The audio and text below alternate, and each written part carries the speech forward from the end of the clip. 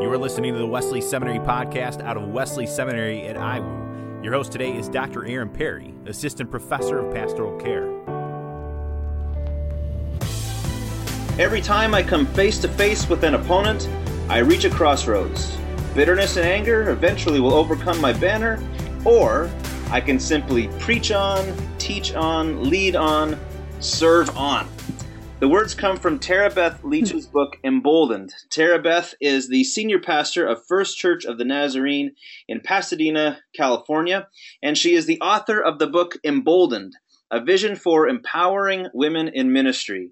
Now, no doubt, any person who has been in any kind of official or unofficial leadership capacity listening in today has been faced with those opponents that have not seen eye to eye with them, or maybe have even been sinister in some of their attacks.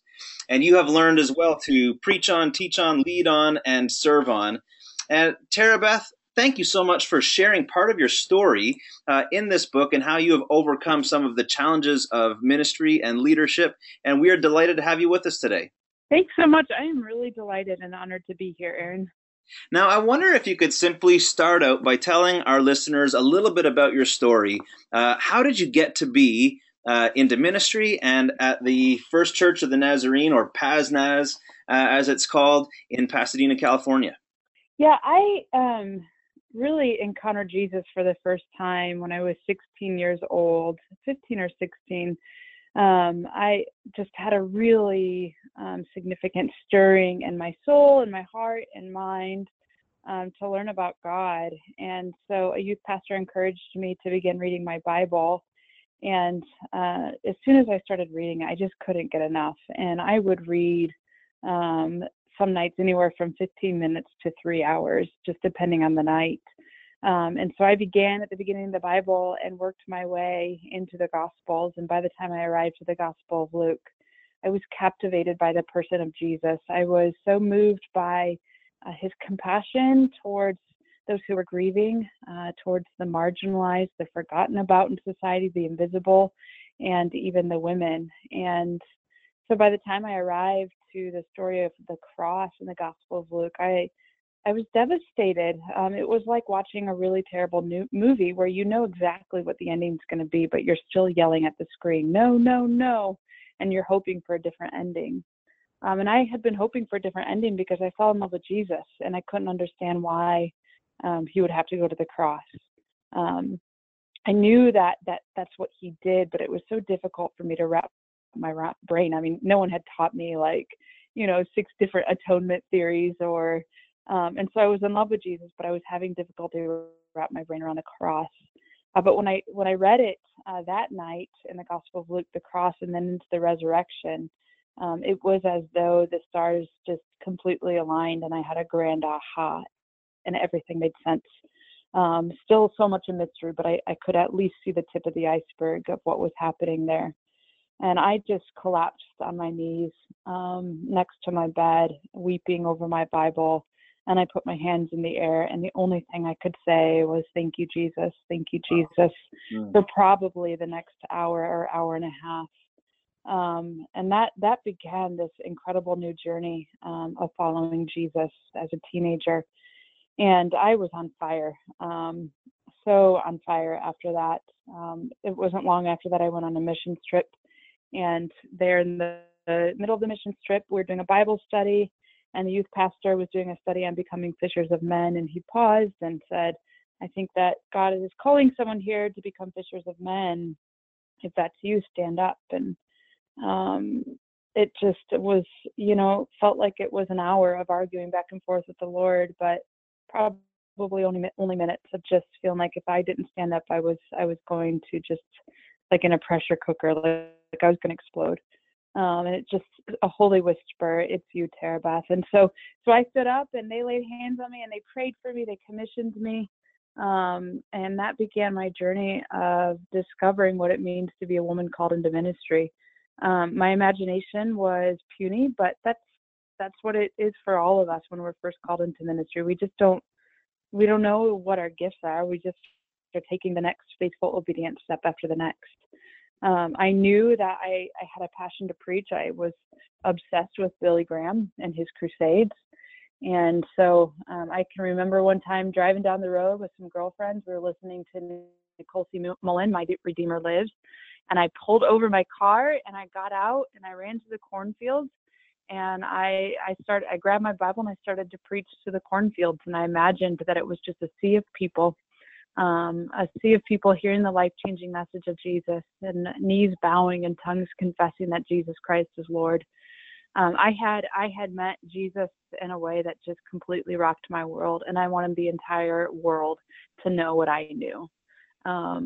And so that was the beginnings of me just taking the next faithful step after the next, because I just long to see others fall in love with Jesus and experience the liberating power of Jesus that gives a place for people who have no place to belong, a place to belong, that gives people who are broken a place of healing, those who are hurting a place of comfort.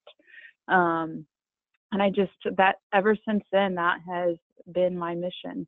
It's been a mission of ups and downs. It's been a mission of confusion. It's been a mission where I've been in the desert. It's been a mission where I've been on the mountaintops. And right now, where I am is a senior pastor at a historic landmark church in our tribe. I'm just in awe that I get a seat at the table as a young woman. I am in awe that every single week I get to open the scriptures and proclaim that life-changing message of Jesus Christ. And I am in awe that I get to do this. I love the local church. The local church is the hope of the world as we are called to participate in this incredible mission. And so I'm a big local church person. So that's my journey in a nutshell. Well, thank you. I love the phrase. And I'm a preacher. Yeah, well, I'm a preacher, so it's hard for me not to preach. I'll keep that in mind. And if I interrupt you, it's only because I interrupt preachers. Okay, we'll call it square. Very good, very good. I love the phrase that you used. I had puny imaginations, and yet that drive, that fire, willing to stop a car with peers, get out and preach to cornfields. Right.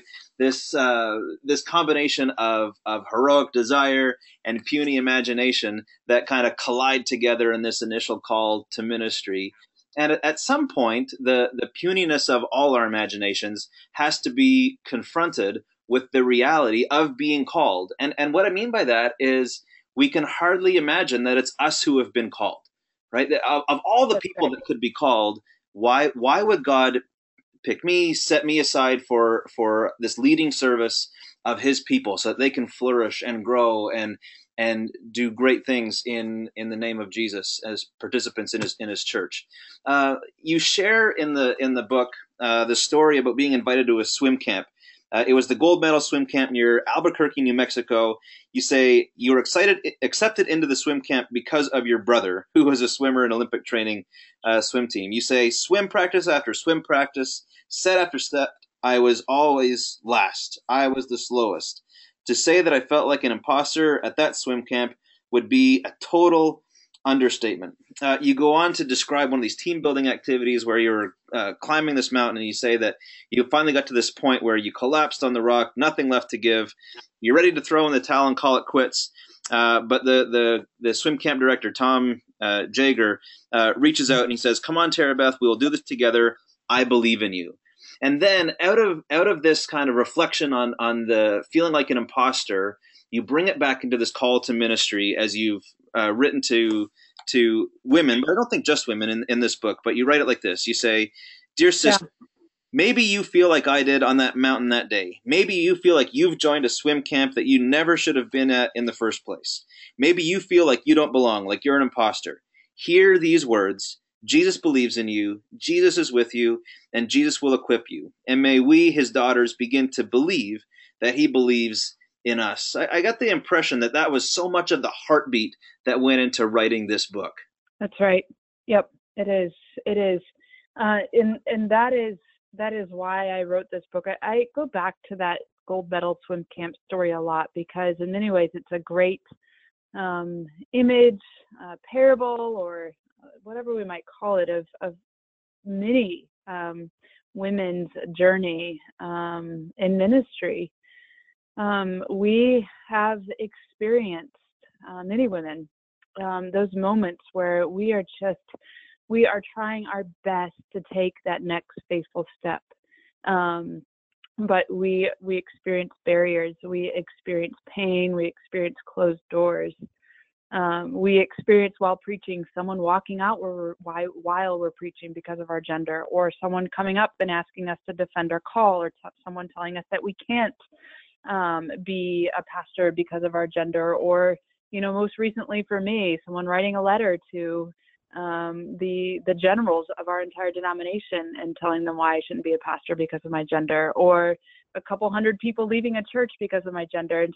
And so taking that next faithful step sounds beautiful and it sounds easy, but it's really not. Many of us in ministry find ourselves on the side of that mountain on a rock. We've thrown in the towel and we say, I can't do this anymore. Something's got to give. How long, oh Lord? And it's there that we learned the journey of the wilderness. We learn that journey of discovering the incredible dependence on God. And that's when Jesus, we discover that in the humanity of Jesus, who is truly human, understands that wilderness experience, understands that temptation to throw in the towel, understands the desert. And that's why he can say, I'm with you. I get this. I know this. I know this wilderness experience, and you're not alone. Furthermore, you're not an imposter. You are called and you are equipped. And not only does Jesus declare those words, but we need brothers to declare those words to their sisters. Women are on the side of the mountain. They've thrown in the towels, and we need our brothers to come alongside of us and say, no, you are not an imposter. You belong at this table. You belong behind the pulpit. You belong teaching, preaching, and leading. I believe in you. We need you. I love one of the things that really stands out in the book that I think is empowering both for men and for women is your unapologetic embrace of being a woman and having feminine qualities. And by that I mean, we have some men who their natural leadership style is not autocratic. It might Right. be more democratic. It might be more in a way that can lean into feminine traits, and it's nothing to do with them being feminized. It's just part of who they are. It's part of their own strengths. Yep. And you talk about this. You write, your gender identity, no doubt, is biological. It's shaped by culture. It's part of God's paintbrush and creation. And there are times when you think and lead differently from anything you have observed in male counterparts. I love how you write. You say, Yep. Often when I'm sitting with one of our staff pastors going through a difficult time, something within me lights up that I might look a little maternal, right? And you encourage other leaders to lean into those strengths. That leadership Yes. isn't strictly doesn't strictly have to be about masculinity. It can be about this full complement of masculinity and femininity in the image of God, who perfectly displays this full complement as the originator, right? The designer of male and female and masculine and feminine. I think it's so important for our listeners that to become a leader is not to become something different necessarily. I mean, there is transformation, but that transformation is to being more authentic, more of who God has made them to be, and not to be ashamed of that, not to be apologetic about that. That's right. They have to be somebody different. That's right. Yes, that's right. I think it's so important that we embrace exactly who we are. That is the ways that we have been shaped and formed. And of course, there's going to be some brokenness and wounds in there, but that's where we believe and embrace the resurrecting power of Jesus, that we can be moving into that truly human life, sons and daughters of the resurrection. But when it comes to gender identity, and I know this is kind of a can of worms conversation, but I think a lot of the ways that we talk about it are cultural constructs. Of course, there's biological. Of course, it has to do with, so many different things, but a lot of it is cultural construct. And what I mean by that, I really love high heels, but that doesn't make me woman. That is a cultural construct. I get my nails done every other Friday. I love makeup. I love to curl my hair, but all of these things, I love pink. All of these things are just constructs that we have created today in 2018. These are constructs that were not around 2,000 years ago, and nobody would have said that this makes you woman. And then when it comes to the ways that we lead, I am a mom of 2 boys, and ever since I had children, it has rocked my world, and it has formed me, and it has formed my outlook on life. It has formed how I lead. It has formed how I pastor. And so, for example, that example that I gave about staff pastors, if they're going through a rough day, I see things through the lens of being a mom oftentimes. And so I do want to say, well, let's go to my house and I'll make you some cookies. I've never done that, but I tend to, think about things maternally because I have been shaped and formed through that incredible experience of becoming a mom. But not every woman is going to lead maternally. And some men definitely have those traits. And so I think it's just really important to really pay attention and own who you are in Christ. First, of course, we allow Christ to inform who we are, but then not be afraid of how we've been formed and created. I don't run away from sermon illustrations that are about motherhood or parenting. I'm not ashamed of that. That's just how I preach.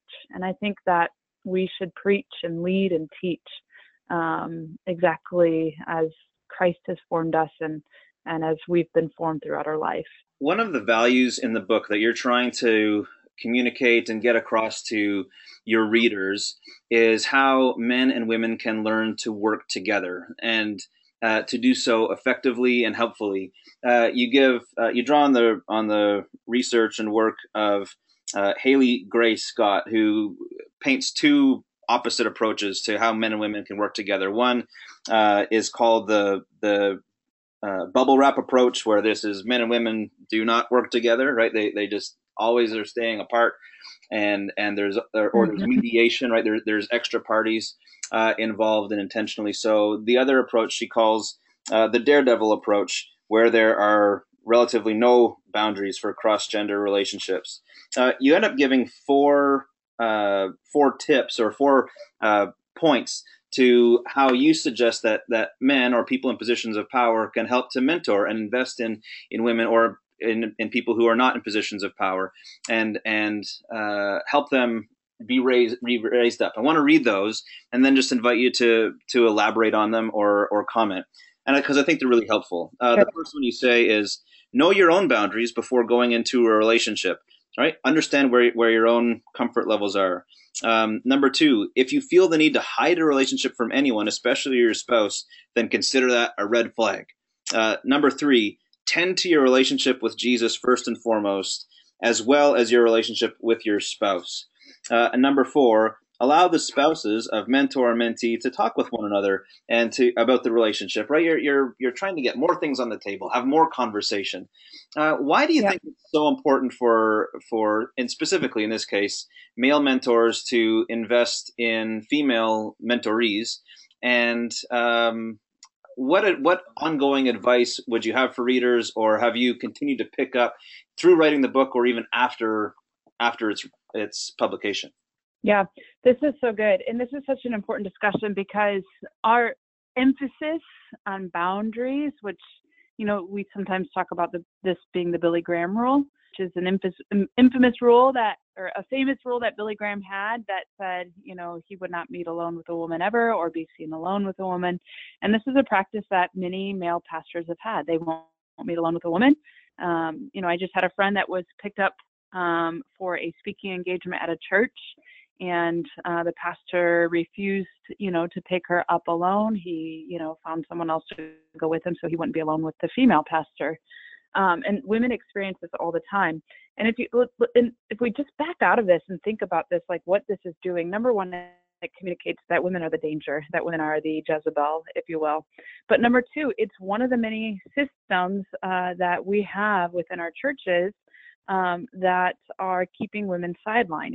It's women being sidelined in churches. It's systemic.